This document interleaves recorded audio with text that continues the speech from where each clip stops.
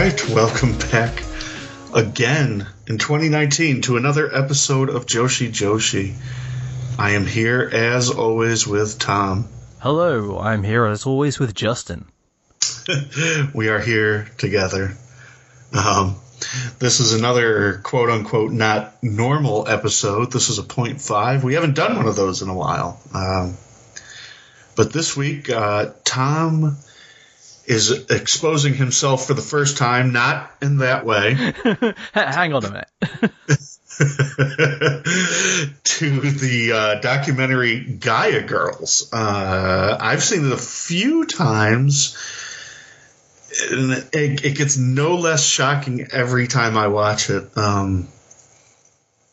So Gaia Girls, in case people don't know, is a documentary from the BBC. What year was that, Tom? 2000? I think it was released in 2000, filmed in 99, I think. Okay, gotcha, yeah. And it is quite a brutal thing to watch. It goes over the training of Chigusa Nagayo, of these young rookies. And it stars Chigusa Nagayo and Meiko Satomura, a very, very young Meiko Satomura, almost unrecognizable. And yet somehow still essentially Meiko. Yeah, a lot of the same. You can recognize her movements and a lot of the facial expressions. It's interesting. And it goes through a few different rookies, but the main rookie that is followed is Saika Takeuchi. She's 5 foot tall. She's not exactly big. And she's training for her debut. So Gaia ran, just a short history, from 99 to 2005. So this would have been the absolute beginning for them. So there was a lot of pressure on them and Chigusa to get everything right. And I guess by the time they started filming this, they already knew that Meiko was great and going to be great. Well, she had already appeared. The Gaia Girls, I believe, ran from a couple of years before this because they were doing appearances in WCW. Did I say 99? Probably. I think I did. It's 95 to 2005. Yes. I was thinking for a second, wait, hang on, I don't know my stuff, but that's probably not right. Years. If you had been back, and we've mentioned this before, you'll have seen Meiko Satomura and a few of the Gaia Girls making appearances for WCW's much underappreciated women's division that existed temporarily. Yeah. You even see in the show, sometimes when they're working out, they have Nitro shirts on. But this is past that point when this was. If this was filmed in 99, they appeared in 97, I believe. Yeah. So Meiko is probably around about 20 here, I think. I have no idea. Sure. I think she's my age. She is 39 now. She's 39 now, so she is my age. Yeah. So she would have been 20 at this point. Yeah, and she's already really, really good. She's phenomenal, and yet still, you see her struggling in this. Yeah. In a few different ways. So, again, like you were saying, this was produced for the Under the Sun documentary series for the BBC, which was directed by Kim Longinoto and Jano Williams. Yeah. And the only way you can watch a potato quality version on YouTube that's been up forever, but you can also get the DVD on Amazon. And you can only get it as a 2-pack with something neither of us have seen called Shinjuku Boys. No, I don't want to know. That was the original name for Roppongi Vice, I believe. It's Juice Robinson's nickname, yeah. Yeah. So essentially, the movie just goes through the training, and that's underselling it because it's so incredibly brutal. How many people quit during the movie? I believe 3. It is 3. If we from the start, we're introduced to Mako and Nagayo as kind of our 2 main authority figures. Yeah. And we have clips of a Gaia show, Chigusa entering to shout out from the rooftops, Mako entering to the theme she still uses today, and then we spot Takeuchi at ringside acting as, any recruit does, any young lion would, basically. She's just there to watch the matches from ringside and do menial tasks. Yeah. And we have this hard cut from the glamour of that in what appears to be like a sold out Korakuen Hall or whatever to their home base, which is this rural warehouse. And we're introduced to a new recruit who is Wakabayashi. Yeah. Who, according to them, she has tried the training before and she quit, and she's come back and she wants to try it again. And Chigusa doesn't even get up to greet her. She looks over her shoulder and just says, "If you quit again, I'll kill you." Yeah. And they show her moving in, and she the rooms are like these very small closets with bunk beds, and there's enough room for 5 feet Japanese women to walk in a straight line through them, but that seems to be about it. Yeah, and there's a wall of beds, bunk beds, and there's a wall of places where these, probably about 8 women to a room keep all their stuff. Yeah. It is very much that dojo lifestyle. It is, yeah. You see them cleaning up a lot, and it's the dojo life. And we should emphasize again, we definitely want you to watch this, because it's great. Yeah. As a piece of filmmaking. But this is a very rural setting. It's not, the closest thing to civilization that we see is them going to get a haircut. Yeah.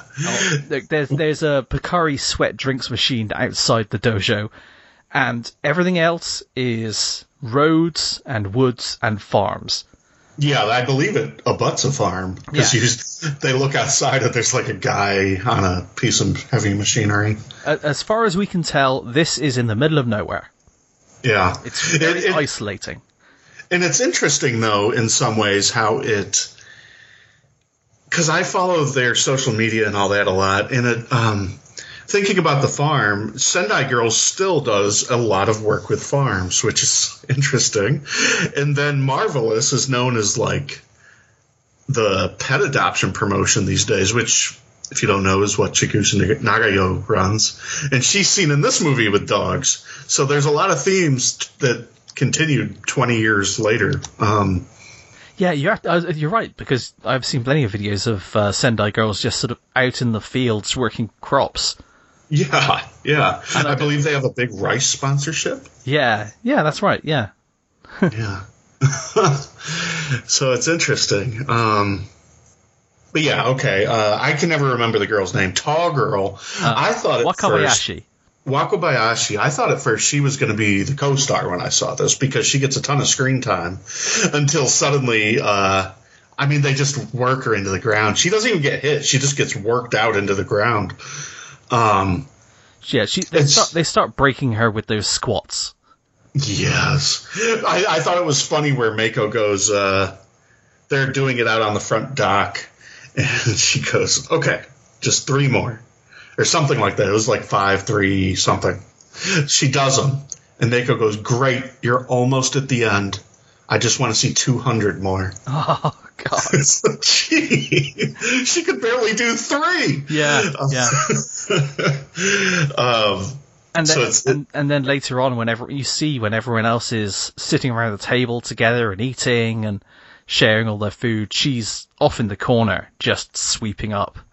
Yep. Like, clearly this isn't the first time, this is the first time you see this scenario play out, but it's sort of, it brings you a familiarity with it because it pops up again later. Yeah. Next up, I think we get the Lioness Asuka stakes, because Chigusa's doing a radio interview. Yes. Talking about the upcoming match. She lost a match to Asuka, which downgraded the status of her group, and now she has to beat Asuka, otherwise she will lose the rights to her name. She will be called Zero. Yeah, it's total kayfabe. Yeah, I don't know why putting your name on the line isn't used all the time in WWE. I actually did think that at the time. I was like, that's not a terrible stipulation, honestly. Think how many guys would have lost the rights to use their second name. Yeah. Could be the perfect excuse for that thing Vince does all the time. So then they cut to the actual match, which was from Yokohama Double Destiny in September 99, 15th of September. And it's this insane brawl filled with blood and, oh my god, that Japanese table bump. Where Chigusa gets bumped off the apron, lands on the table does not break, and then she lands on her head because the table tips over. Oh my god. It was brutal, and frankly, Guy itself was known for being that way. That's I haven't seen a lot of Gaia, but they did not fuck around in that promotion. I have a Gaia Girls t-shirt where there's a girl holding a barbed wire 2x4 taller than her. Yeah. Yeah. And this match ended with a fireball. Terry Funk could have booked this. Yeah, or the Sheik. Yeah. And it's funny because I believe this was one of the... Was it her theme song in Gaia, perhaps? That Republica song that they played 5 times in this movie? Yes, that would have been. Well, I imagine it has to have been. It has to have been, because they play it nonstop. The nature of this documentary is very hands-off. Everything that's occurring is occurring ostensibly without the interference of the film crew. Yeah. Now, I've got thoughts about that at the end, because everything you watch distorts it by the action of watching it. Now, this is where I'm going to get into film theory, but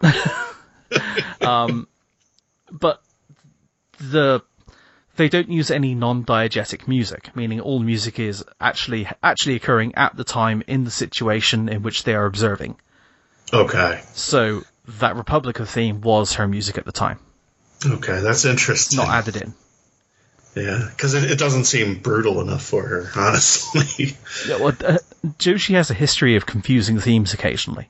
Oh my goodness, yes it does. Yes it does. Okay, but yeah, so we got Lioness Asuka, and they have their match, and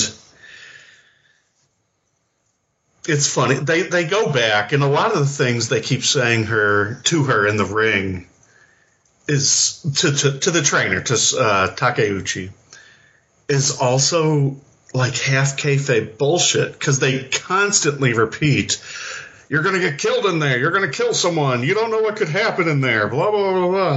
And it's like, yeah, I guess, but which is kind of where the watching something distorts it comes into play.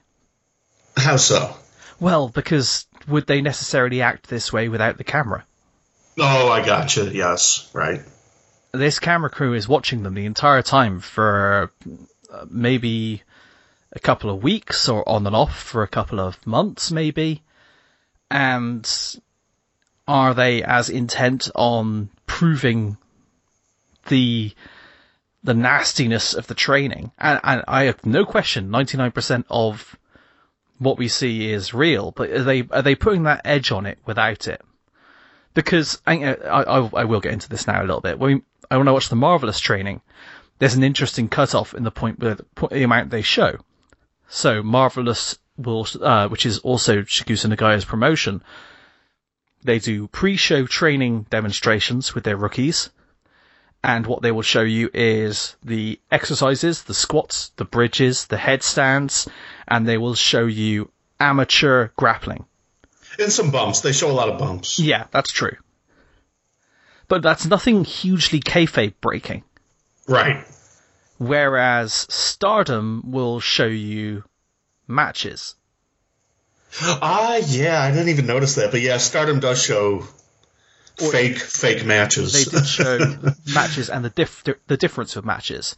Yeah. Now, they were still doing full-on match training in this, but the way it was depicted was very, very rough. Like, basically, almost like shooting, except they're okay with it. It's very strange. The best example comes up next when Takeuchi is training with Meiko. This sparring. Is and the most famous spot of the movie. She starts throwing drop kicks, and they're not bad. They probably pass in a lot of promotions, but Meiko's no selling them. And she says, and they keep going, and it keeps going again and again and again. And Meiko says, "You're not fucking trying." She comes off the ropes and hits her with a dropkick so hard in the face, I think she got like 5 stitches. Yeah. On the inside of her mouth. Yeah. But we don't know this yet. The camera is behind Takeuchi as Meiko is telling her off, basically saying, you have to be more aggressive, you have to show more than this. And then the camera pans round, and Takeuchi's face is a mess. Well, her entire mouth is covered in blood. There's like congealed blood dripping from her chin. Yeah. Twice during this, Meiko has to tell her to go wash her mouth out. Yeah. Because she's just bleeding everywhere. The dropkick is one of the roughest things I've ever seen in wrestling. Yeah. I mean, she comes at her like a missile, and yeah. I don't. It's very rough, and even that. I mean, that's the most famous spot, but I don't know. They beat the shit out of this girl. I'm not sure that was the worst thing that we saw happen to her.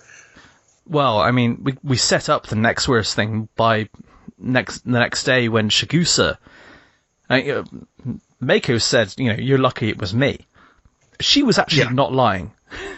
Yeah. Because Chigusa talks to her the next day, and Takeuchi's face is distorted and bruised, and she's got stitches, and Chigusa uses it as an opportunity to do almost a pulpit style, like, just another indoctrination speech, basically, just saying, look, if you train like shit, if you have no drive, if you don't do exactly what we tell you with the passion we tell you to do it, you're going to get hurt. You're going to get hurt badly. You could get killed out there. Yeah.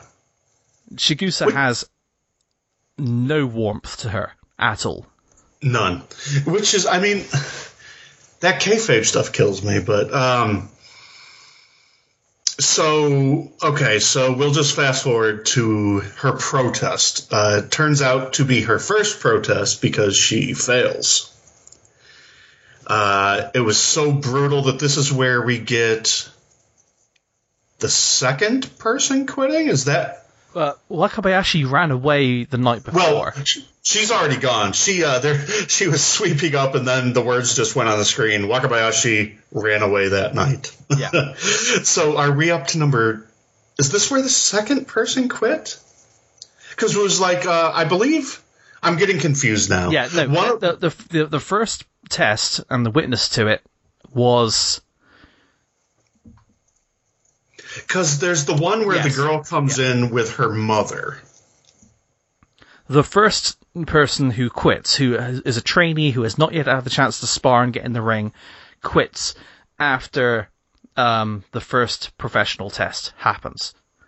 That's quit number 2. Quitter number 2. That's quitter number 2, but they at least they did it directly to Chigusa's face.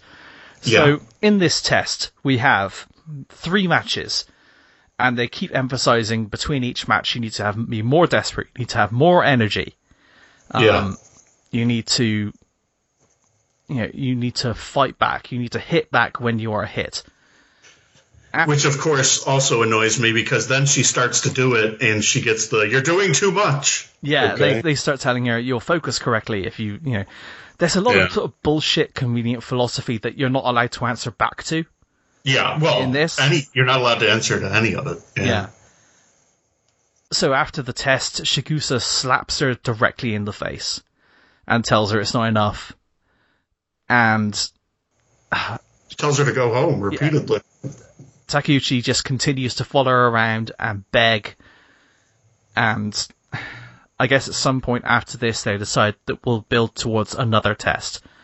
Yeah. This is kind of that point where you start to feel that sort of cultish analogy, like the way you're allowed to behave, the way you're permitted to behave, except that people are completely allowed to leave whenever they want.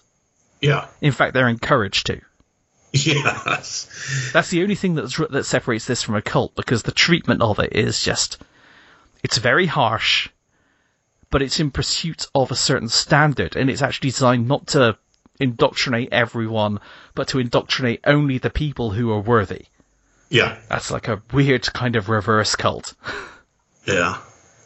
Like, it's like Fight Club, basically, at certain points. You know, you're standing on the front porch doing, like, squats and people will tell you to quit. You know, that sort of thing. So, yeah, and when that trainee quits, it goes back to the beginning when Chigusa was talking about how she's never had daughters, but she feels like all these girls are her daughters. When the trainee quits, Chigusa says, I think of you as a daughter. You're nothing to me now. Get out, basically. And it is harsh. Yeah. It is as harsh as it can be. Just a complete denial. She even just gets up, walks away. She won't even shake her hand. Yeah. She just walks away and turns her back completely, calling her one of life's quitters. Yes. The whole movie is like this. It really does seem like her greatest joy is just making these women cry. I would say her greatest joy is like the achievement of getting something that we don't see in this film. Maybe, you know, like someone who you can't possibly be angry at, like Mako. Yeah. Because there's nothing lacking about Mako. There's no way that Mako could be on the receiving end of one of these diatribes. But yeah. Yeah. But you also get those like light and dark contrasts, because you got Takeuchi at her lowest doing chores, contrasting with when the bread van arrives and all the rest of the girls are like chatting and happy and celebrating, or the moments when a trainee is doing squats whilst the rest of them all like stand around eating noodles and stuff and having fun. Yeah, yeah. There's just like, there is something to something of like a camaraderie going on here, but because of the strict like layers of like discipline and everything that are rigidly enforced, you can still be hugely isolated when you're part of it. Well, it has a very old school military training feel to it. Yeah. Yeah. They are going to mold you. And I think this is probably consistent with what I think that men's training is in Japan.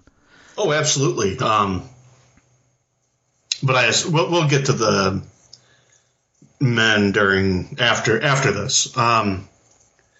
So, okay, she fails the first test, and when she fails the test, that was when she was told to go get a haircut, right? She'd been told to get a haircut before this, and she got kind of a haircut, like just altered her fringe slightly, which was really all she was asked to do. Yeah, that's what they said. This is the point when Sato, who is the new recruit, shows up. Yeah. Now Sato is probably 16. She looked it. Yeah, turns up with her mother, who's worried about her. Yeah. And you have Chigusa, and who's the general manager? I have no idea who Businesswoman is. But she's often just as harsh as Chigusa. I find her scarier. Yeah. Because in this scene, she's got that sort of disingenuous, slightly evil smile. Yeah. Like saying, "Oh, there are no bad women here," as said there are no horrible as women said here. by the closest thing to a bad woman there. Yeah. So yeah, this new recruit shows up, and they put her in where Wakabayashi was at the start. Yeah, the same bunk. Yeah. And they start off, and they're doing the side-by-side squats. And the people that she's training with are, like, everyone in Gaia at this point. They are big legs, big arms. Yeah. These people train like absolute hell. And you could see that for quite a similar ethos when it comes to a lot of the girls in Marvelous now. Like people like, people like Mio Momono, who you think, wow, that is a small person with big legs. That was why. The training. There were one or two like that, even for the trainees too. Or you look at Shindo, who they all sort of have that same look. Well, it's just because they've already, even if they've never set foot in the ring, they've been doing squats for months now. Yeah, 5,000 squats an hour. So this 16-year-old girl, who has a 16-year-old girl's physique, is stood side by side with different trainers every day, including Takeuchi, and just doing squats and squats and squats. Yeah. And at this point, I want to mention there's no paracetamol in Japan. I've tried to get it. You can't get it. It's not really in the mindset to acknowledge pain that way. No. You suck it up. Yeah. So then we get a scene with Takeuchi sparring again. And it's as brutal as last time. All the current existing Gaia wrestlers are sparring with her. And Takeuchi, by any sane standard, is doing quite well. Yeah. She's really good, as you would expect. But she's not living up to this standard that they're setting. Yeah. And Sato, who was feeling faint and basically had already been sat down in the chair because they've been squatting her to death. Right.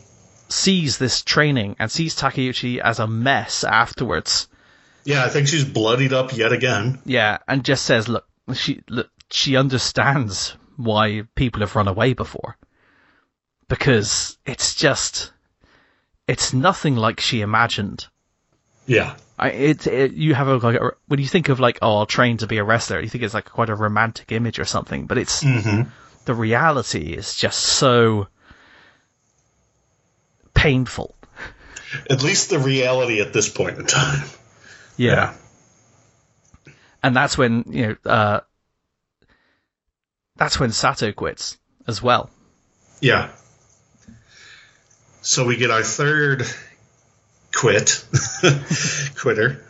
I don't like calling them that because, they do quit, but look, if you try professional wrestling training, and I know people who have, there's always different standards, there's always different trainers, there's always different methodologies, but it's almost always rough.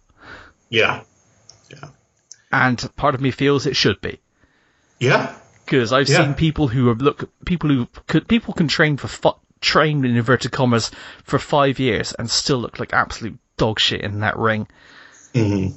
Proper training is a requirement.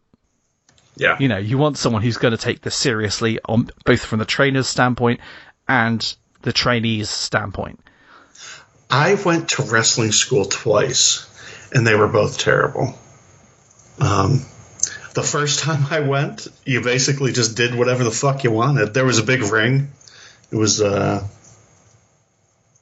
a 90s famous indie promotion, and you just did whatever the fuck you wanted. And you either, were a good backyard wrestler or not. And then the second time I went, it was basically the same, except the first thing the guy asked me to do, just the typical absolute nobody type of person who's like, well, I wrestled Jimmy Snuka, brother, in front of like 20 people in a high school gym. Shut up. Yeah, I wrestled Jimmy Snuka last year, brother. Yeah. But he loved himself. And I remember that's when the first Ric Flair DVD set came out, because everyone there had a copy and was going crazy about it. But the first thing he asked me to do was just do a standing front flip.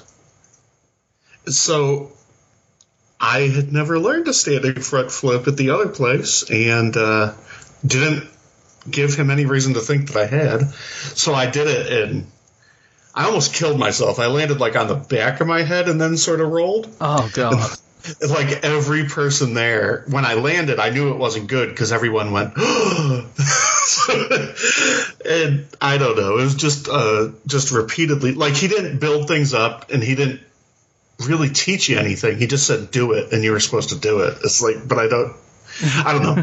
But the point is, this type of school is probably good for safety in that sense.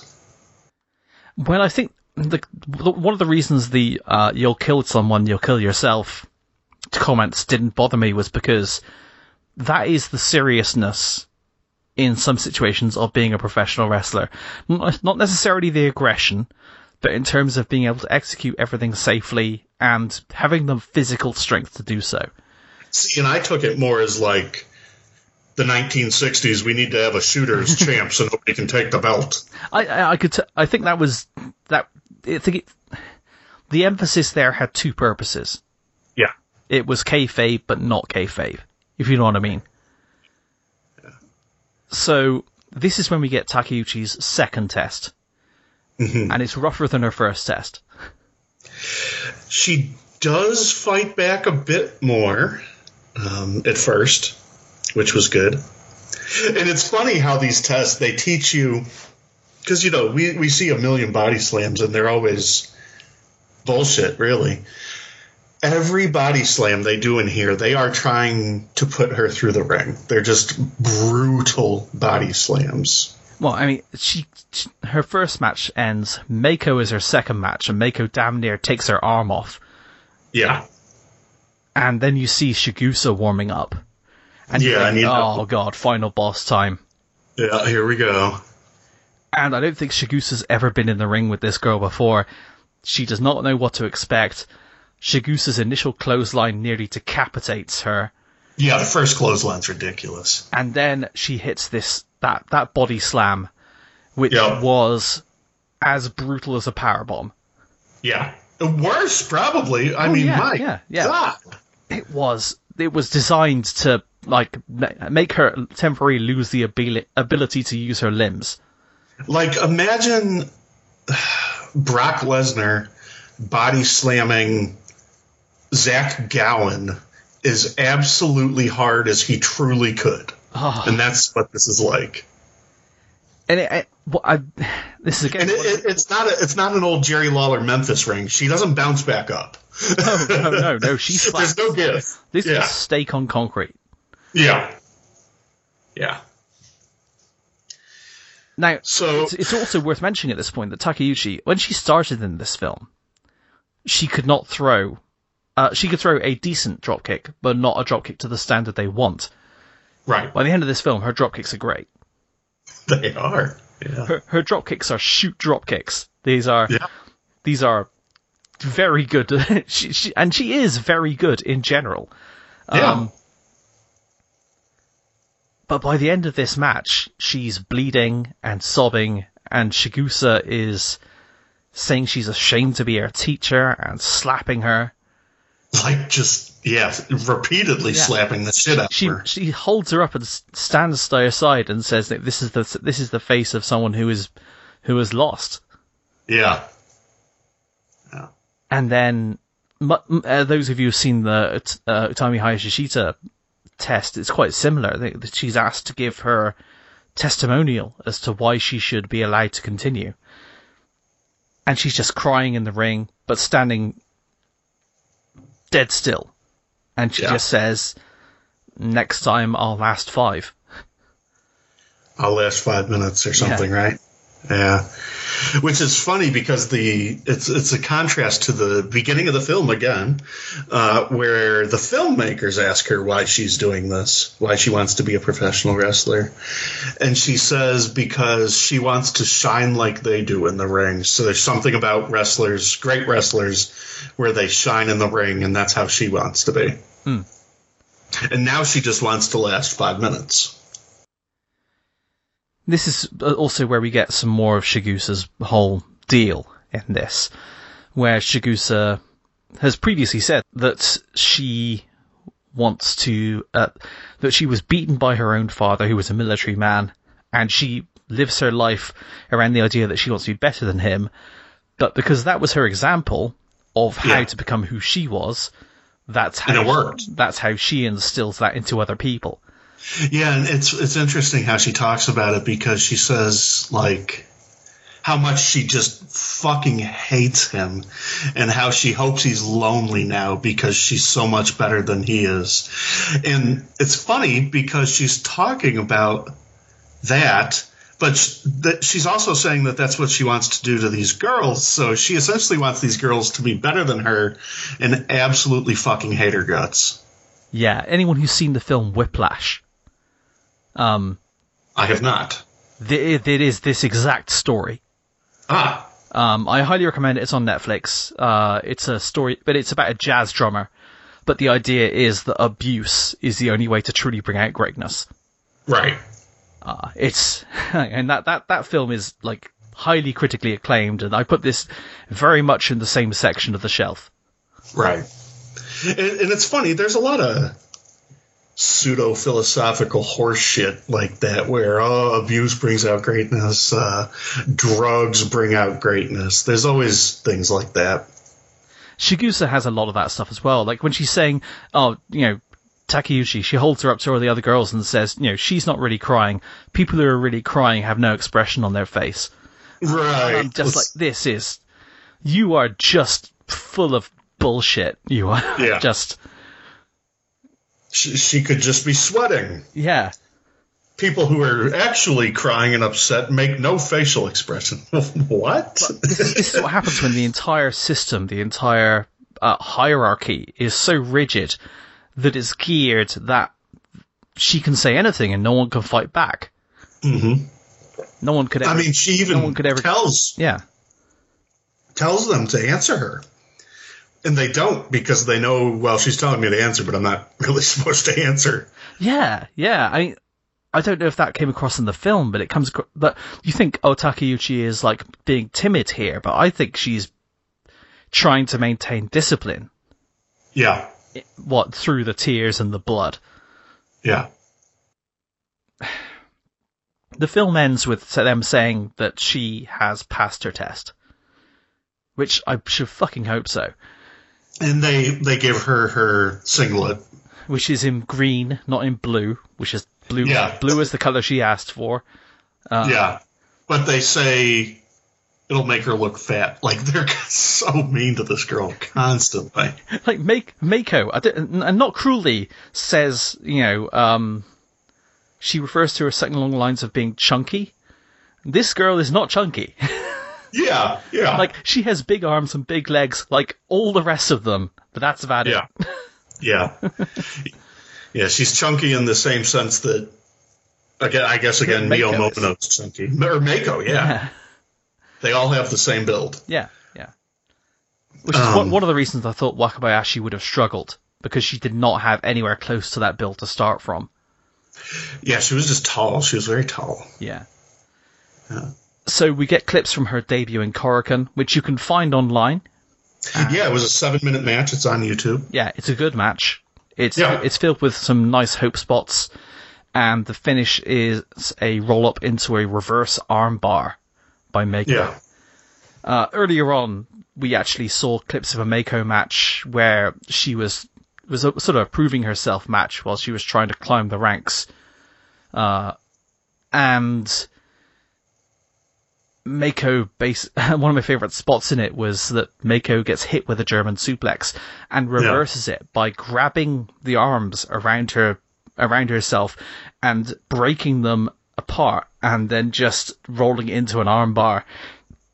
Mako is tremendous at reversals. Anyway, yeah, she turns this roll up, this hope spot, into a reverse armbar and taps her immediately. Yeah. And if you watch the film, they show it at the end of the film, and it intersperses with clips of her mother in the crowd watching her. Yeah, which is a mirror to the 16-year-old girl and her mother. Who was so worried about her. Yeah. Going into this. But yeah, her family is there, and they're all photographed with her with flowers. You get the press talking to her afterwards, because this is Korakuen Hall, and this is still taken seriously at this point. It's a good sized deal. And she's asked who is her favorite performer, who is her favorite wrestler, and she says Chigusa Nagayo. Yeah. Yep. This woman who has berated and beaten her throughout this film. Yeah. And you can't imagine the mindset, but you kind of can. Because is that just the correct answer to give? Or is it that she is indoctrinated into this cult-like way of thinking? And it could be both. Yeah. Because I have no doubt that Chigusa was her idol before she ever stepped foot in the ring, or even tried. Chigusa was the reason she tried to do this. Of course, probably. But I don't know if she still thinks that, or if she's saying, is she still in love with the idea of being that person? Mm-hmm. Takeuchi has a career that lasts, I think, around 21 months. 2 years. She debuts in 1999 and she leaves in 2001. Yeah. And Gaia Girls obviously ends in 2005. So it's not like, well, I mean, there's always options for a long career, but for some reason, and with Joshi in general, you don't expect everyone to have a long career. Right. I wonder if she got out of this in the long run what she wanted. I don't know, because if you go to Cage Match, she does have a profile with all the results of her career. And I'm scrolling through it now, and I've done it before, but I want to look again, because I'm pretty sure, I don't think she ever won a match. Like in singles. I mean, we don't have to... Oh, there we go. Rie. She beat someone named R-I-E in capital letters. Oh, and look at this. Sakura Hirota is actually pretty popular these days as a comedy wrestler. They went to a time limit draw. And then Hirota beat her twice in a row. And then 3 more a week later. Yeah, she actually did a lot with her. Anyway, but the point is, she was quite good, and it just never went anywhere for her, which is, that's just the business, I guess, but that's unfortunate. It may have been a marketability issue with her. Yeah. Being 5 foot tall. Well, being 5 foot tall and relatively plain. Right. That's not being cruel, that's just an observation. When women's wrestling is still very much about image, and one of the things that Chigusa Nagayo says every single day, look in the mirror and think about your image. Yeah. And there are always people who find other things that emphasize about themselves, and there are always ways around that, but it's harder in this time period especially to advance yourself when you're not necessarily someone who's going to be featured in magazine shoots. Right. So, okay. I guess we can also talk about... I mean, do you want to talk about the Marvelous training that we watch now, or do you want to talk about just a lot of other 90s Japanese training? Because I guess... Let's go to the other 90s Japanese training real quick. Just quickly. Sure. So it won't take long. The 2 I wanted to point out is just more cruelty. The first is FMW, all of the trainers had it was a semen jar, and it was called that because all of the trainers would jerk off and ejaculate into this jar, and they filled it with semen. And if a trainee did anything wrong, or whenever they were told to, I mean, we just watched Gaia Girls, you know how wrong can maybe not be wrong. They had to go take a sip from the semen jar. That is putrid. That is. I saw this in the notes you sent me, but I was very glad that there was no URL attached to it. And then I typed in FMW semen jar, and there was nothing on the internet I could find about it, and I was so relieved. And then I thought, did he type something he didn't mean to into this document? What else was he writing about at the time? I don't want to know. No, because I believe I was looking for 90s Japanese training things, and it's from some, like, I don't know, it's like a wrestling forum that doesn't even exist anymore, probably. But yeah. If I looked in my history, I could find where that came from. I hope it's fake too. But I just don't know. And then you have the other Tom. You're sort of a New Japan lover. Yeah. For I guess, and they are often lauded, and even these days they put on Young Lion exclusive shows, and the Young Lion system is extremely propped up as a great thing, and these days it probably is, but it always wasn't maybe that way. You're referring to the Kensuke Sasaki allegedly killing a student thing. Gampei, yeah. Gomp or Pei. You know how you hear stories about emphasis on, when a high school football coach would accidentally kill a student by not letting them drink during training or something like that, or in this case, allegedly this Gonpei was beaten and suplexed and basically, did he have an aneurysm, I think, or something along those lines? Well, what I heard was I don't know, who knows what he did, but he pissed off Sasaki, and Gonpei was a guy, I don't think either of us know how to say this name, that Hiroshi Hase brought in and assured his parents that everything would be okay. Like, this incident fucked up Hase. But apparently Gonpei did something Sasaki didn't like, so he gave him, I forget what kind I read, but it was some kind of shoot suplex. A suplex, except he tried to kill him like Chigusa with the body slams. Tried to kill him might have been the wrong choice of words here. But he gave him some sort of shoot suplex, and the guy started convulsing in the ring, and something happened in his brain, and he died. Yeah. There's not really any defending that in terms of either safe training or having the correct attitude, and I've never disliked Sasaki. Yeah. I've always happily watched his matches, and there's always been rolling around for him. I believe wasn't there another trainee who was killed by having a powerbomb done to them by the Great Khali? Oh, wait, that sounds familiar too. Let's pause for a second whilst I look this up. Okay, so apparently, after looking this up, in May 2001, Brian Ong, wrestling for All Pro Wrestling, was doing some training with Singh, aka Great Khali, and he had suffered some previous concussions, but the trainers basically said, carry on, it's fine. And he received a flapjack from Singh and died as a result. Right. Which resulted in a lawsuit worth $1.3 million. Yeah. That was the great. I don't blame Singh for that, but again, it's training conditions. It's training conditions, understanding how the human brain works, having some respect for it. And that's...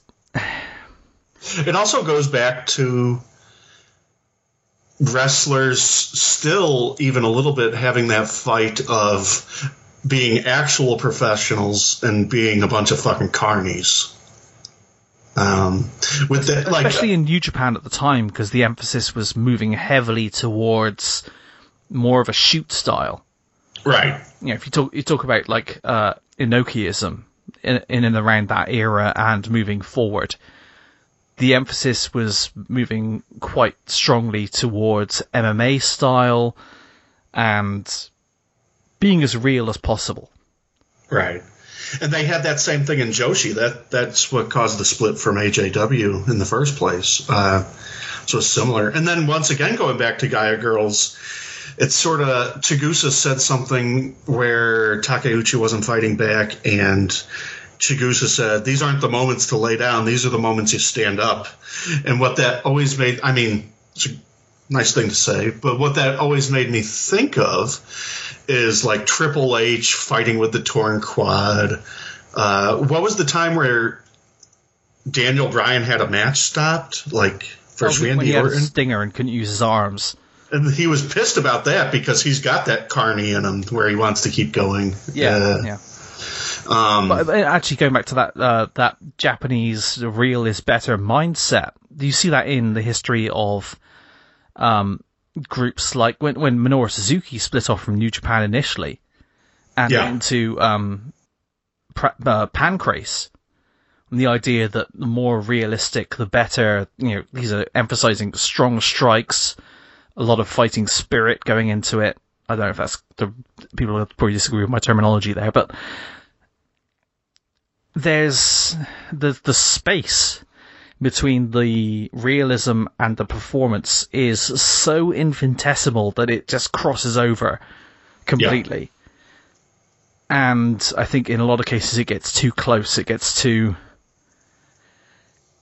it just moves beyond that point. And also coupled with the number of wrestling gyms wrestling training centers there are, the number of them that operate all worldwide, and the fact that they're really just like, they're all amateur facilities. None of them they're not governed in a way other than in terms of maybe a tradition that's passed down. Right. And so it's surprising that there's not more horrible injuries happening. Yeah. Yeah. Like telling me to do a front flip when I'm a 6'4" dude. I'm a fucking tall guy, and I've never done that before. And there's a reason tall guys don't usually end up being high flyers. Yeah. When would you take that bump in the ring? Huh? When would you take that bump in the ring? Yeah. I don't. Like maybe if you get Rana'd or something? I don't know, but like still, that's a shit place to start. Yeah, and even with a Rana, there's something to, like, you can hold on to the guy's legs and go over, and he just wanted me to be standing and do a front flip, and I'm 6'4" and I don't know how to do that. Stop. But it goes back to your point that in an unregulated business, a lot of crazy things can happen, and these are as far from unregulated in a sense as you can get, with Gaia being a huge women's promotion and New Japan being New Japan. And like I say, the main crutch that these people are leaning on is tradition. Yeah.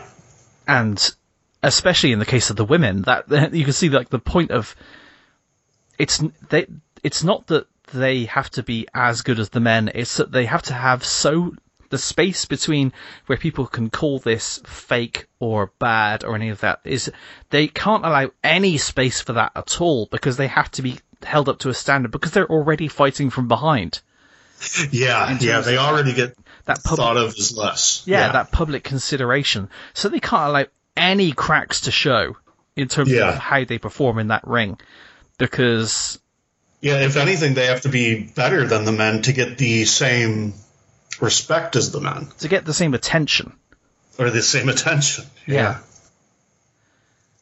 And you can't... The end product, I hate to say this, you can't disagree with the end product, because the end product of Gaia Girls is Meiko Satomura. Or Takeuchi, she was an undercard wrestler for this company. She was excellent in so many ways, Yeah. She was in the same way as you see people from Marvelous now, people who are coming up through and have phenomenal, technical awareness and skills and going out and working for other companies. Well, you look at who trains the best rookies 20 years later, literally 20 years later, it's Mako and Chigusa, it's Sendai and Marvelous. Yeah, because as much as we love Stardom, Yeah. it's, especially with incidents they've had, which we will cover fully in another episode. Right. And they're stepping back from doing a too hard hitting style. Yeah. And a consideration of and a very strong consideration of the safety of their performers. Yeah, they also ended up taking things too far. Yeah. So Marvelous and Sendai Girls would be the probably, like you say, the strongest practitioners in that sense. Yeah.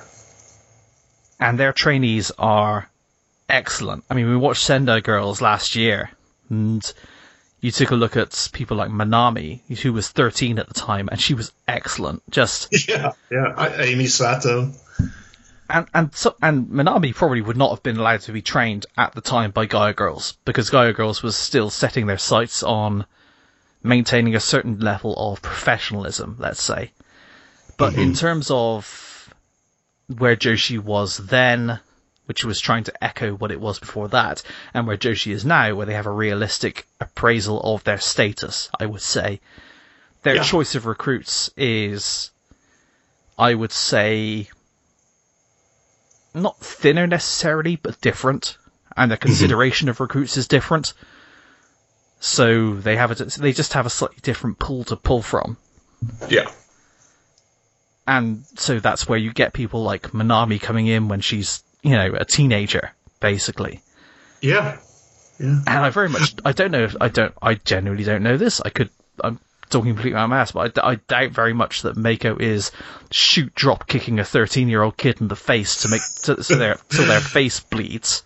Yeah, I don't think that's happening anymore. No. I think they all moved on from that. Chigusa, too. Chigusa these days, and again, we don't see behind the scenes. Well, we do, but not everything. She seems perfectly lovely and happy and nice to everybody. But I also think she still trains them just as hard. She just might not bloody them up and slap them and try to break their confidence. I think that she probably has a similar stoicism to her. Yeah, because we did see that Marvelous training exhibition that lasted an hour and a half.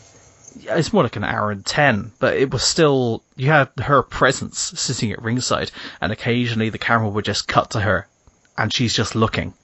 She's not saying anything, because Takumi Iroha is running the training. Yeah. Takumi Iroha is now the Mako for her. Yeah. And putting everyone through their paces. She's the senior lieutenant. Right. But you just get the feeling that afterwards, there was one girl. The opening thing for this training was 200 squats. Yeah. And you don't know it's going to be 200 squats, so they start. And I just have a feeling, like, it's got to be more than 100, right? They're going to try and do something like that will feel like it breaks someone. Yeah. And they're going, and then one girl starts to lose a step. And then she starts to do like 3 for every 5 that the other girls are doing. It's 200 squats. That's a lot. It's a lot. You can argue it's easier for a 5-foot Japanese woman than you or I, but... Well, the short one that looked correct, or looked like, you expect all those trainees to look like, did do the best at those. She did plenty of squats and was waiting for everyone to finish.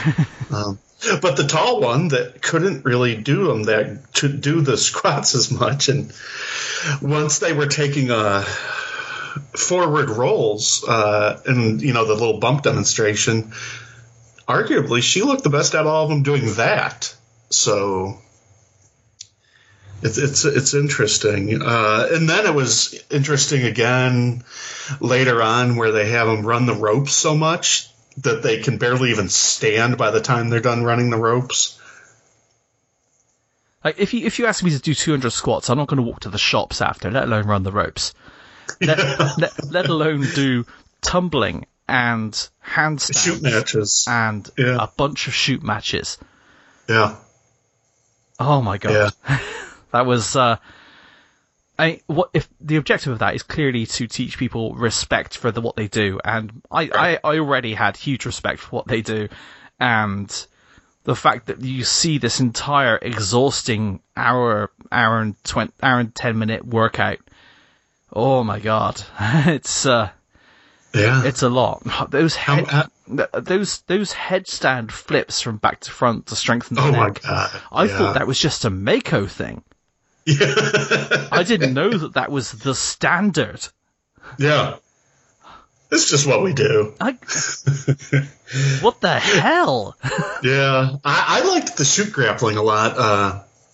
Rin Katakura looked maybe even better than Takumi. She was just dominated them. She didn't give a fuck. Although Takumi had the coolest move in the thing where the girl tried to get her in a arm hold, but she was on top of her, but she was short. So Takumi just lifted her up in the air with her legs so that her feet weren't touching the ground, and then she had no control of anything, and Takumi just did a backwards roll and was on top of her because she couldn't do anything. It was pretty neat. But that workout, I think, at my current age and condition would probably put me in the hospital. And how many times do you think they do that a day? I don't know. Well, I think if it's anything like Stardom, like training is like 3 days a week. Aha. So I anticipate that it's not an everyday thing. And I think if it was an everyday thing, that's an example of like, it probably, at that point, you're probably injuring more people than you build up. Right. Like, unless you're elite athletes, training every day is rough. Right. Because there's no recovery time. Yeah. So, I mean, I hope that they take that into consideration, but I've no idea if they do. But with Marvelous, it's not like they have a massive money pool or anything. It's not like they can afford to take everyone on full-time as full-time professional wrestlers. Mm-hmm. These are people who would probably most likely be coming down a few times a week and doing the training. Yeah. So. Well, what do we got for final thoughts here on Gaia Girls, Tom? I really liked the way it was filmed. You don't see it that often these days, but it was a very, very hands-off, as naturalized as possible depiction. There was no goofy voiceover. There was no... music was used selectively to pump up scenes it was supposed to pump up. Even then it was rare. Yeah, you had very few talking heads. Yeah. They keep that to an absolute minimum. Yeah. During the interviews, during an interview with The Independent, the filmmaker said that, they cried whilst they were filming some of the more brutal moments, but they're not stepping in. Yeah, and I think she said that about the second training is when they were crying watching. Yeah. And there was another camera crew there, and the other camera crew thought they were nuts, and everyone in Gaia thought they were nuts. Like, it was just normalized to them. And that second camera crew, when they were Japanese crew, when they put their film out, it had none of the violence in. It was like they didn't see it. Right. And also, from those tears comes a moment where they do a talking heads with Mako, where Mako is trying to make them understand what's going on, and how, I don't know if it's normalized is the right word, but how necessary what they're doing is in their mindset. I don't know if it's just if you would describe it as a toxic mindset at the time, but I certainly think that they've eased up a great deal in the last 20 years. Oh yeah. In terms of just trying to present something that is fundamentally brutal. And even then, I think a lot of the easing up has happened recently. Like the difference in training Chris Wolf versus the difference in training Saya Ida or Utami. I think Nanae had a lot of brutal training methods. Not that we know, but we have enough hints that were a lot harder, that they got rid of more. And now these days, I mean, after she left, it was run by Io, who knows how her training was. Some of the people she trained were good, like Jungle, I think would have been then, and she's amazing. Oh, Io was 25 when she took that over. Yeah. The oldest regular person signed to Stardom at the time, 25 years old. Yeah. But she had some good trainees and some not, and now these days I believe it's Kagetsu with a little bit of Mayu. And of course, Kagetsu comes from that Sendai school. So she does. So I think because a lot of the ones we've seen come from her, they look solid, extremely solid, which is great. But I don't think Kagetsu's beating the shit out of them. In terms of this film, I think it is essential for having some both historical perspective and I would recommend it for people who've never watched any professional wrestling or have very limited understanding of professional wrestling, because it really does put it into a different context. Like, people have the idea that it's inflated 300-pound guys on steroids pretending to hit each other and missing by an inch. This is a bunch of 5-foot Japanese girls beating the shit out of each other. Right. For this is not reasons. This is not a niche Joshi documentary. No, this is a fundamental Joshi documentary. Yeah. It's a fundamental wrestling documentary. I agree. I don't think that there's got to be a lot of similarities between this and maybe a New Japan Young Lion situation. Maybe not in terms of like people quitting, because that's actually quite rare for New Japan Young Lions, but in terms of the selection, you take guys like Sanada, who applied to be a Young Lion and was turned down. Yeah, you've got to picture those initial days when they're selecting people from tryouts, and picture all the undeniable stars in wrestling that they cut out of the crop because they didn't think they could hack it doing their training. Yeah. And I've seen documentaries about the training they've done in New Japan where you have people... I watched Jay White attach 2 large weights to his waist and then climb a rope with just his hands. Yeah, I was going to say the same thing, but I thought it was Devitt. I must have seen the same thing. Maybe it was. No, you're probably right. It probably is Jay White. I think it was White. Yeah. Yeah, I just remembered it as Devitt for some reason, because he had a documentary that showed a bit of the dojo life too. Yeah, that's right. Yeah. But, it's a really interesting insight into that almost. It's also interesting to look at the contrast, because it's an essential part of Japan almost, that idea people have of this first world country, whereas it's really the cities are first world, and in the rural areas it's much less developed.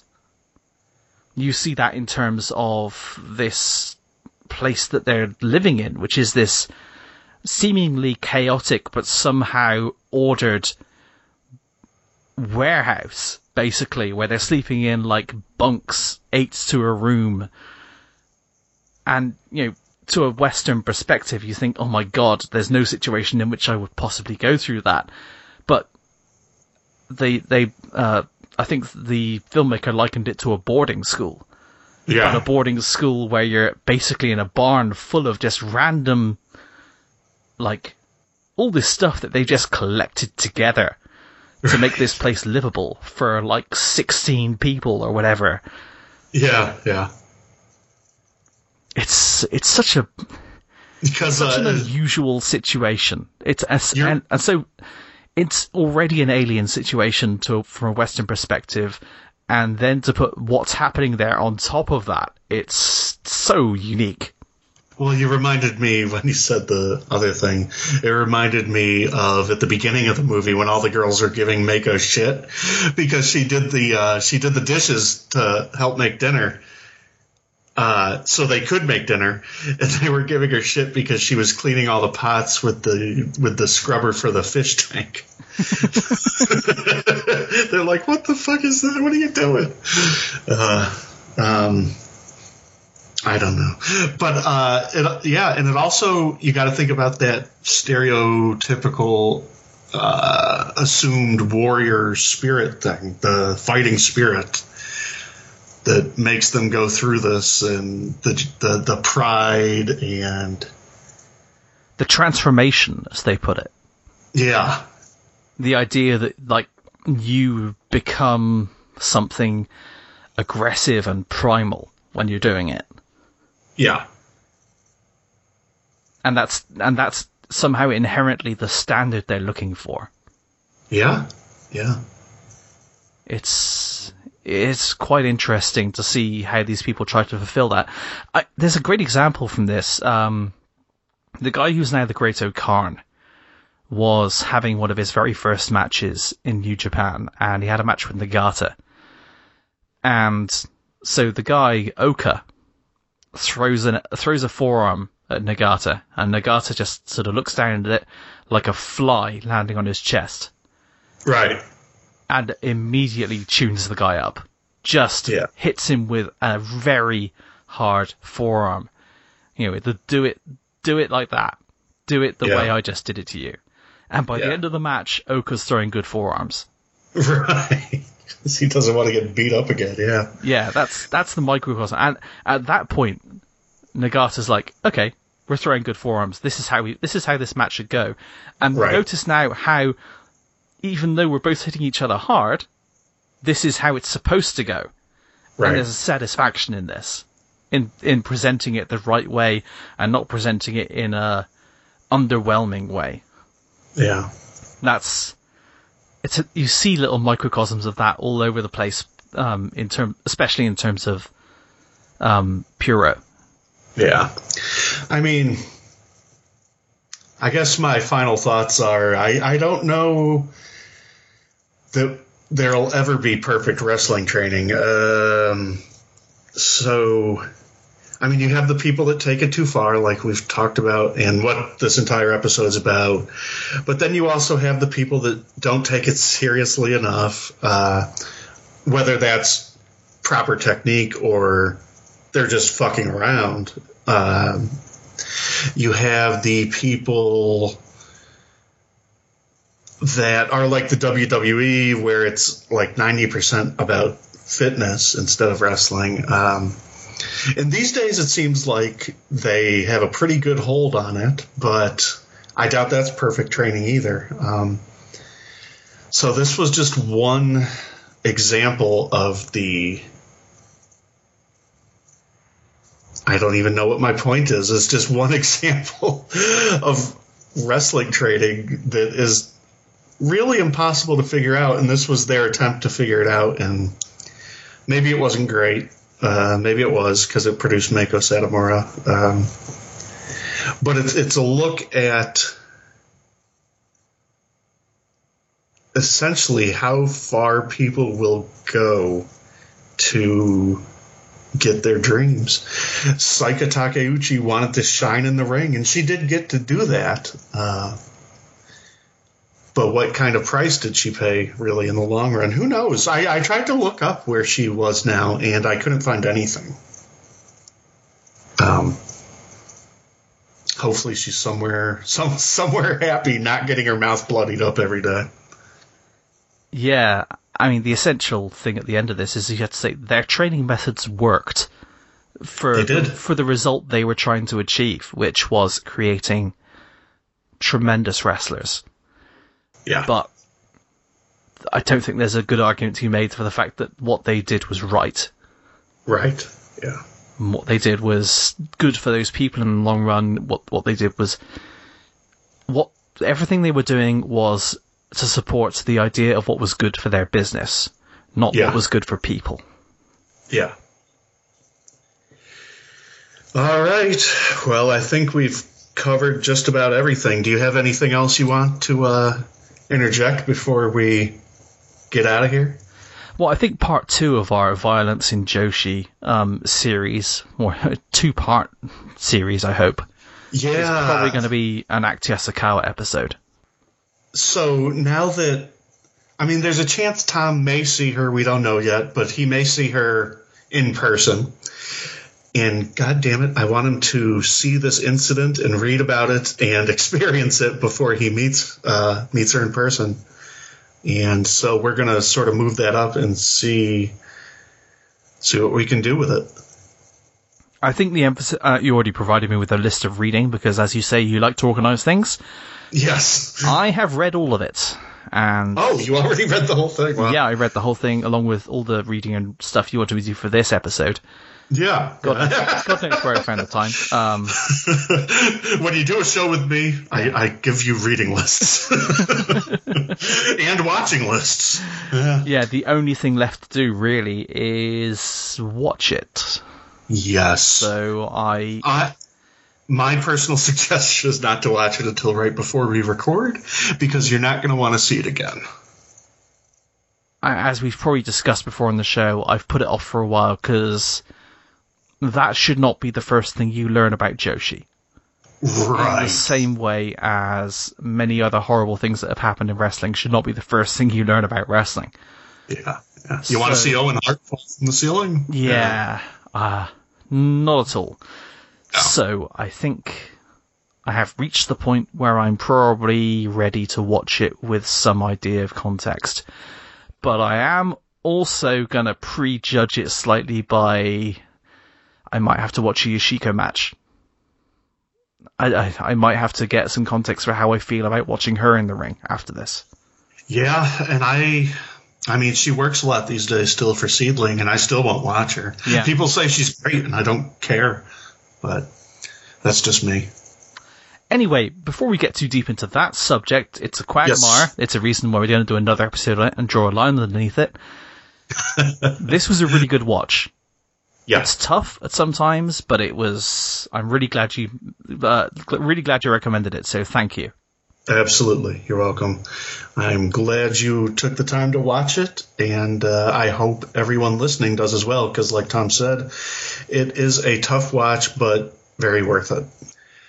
So, with that, I guess we're leaving here for this time. I always want to say something corny, Tom, like "Stay Joshi," or "May your days be Joshi." Josh up your life.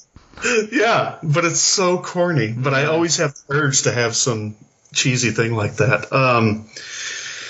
Anyway, so we're out of here, and thanks for joining me, Tom. No, that's no problem. Thanks to all the listeners, and we will see you again in the future.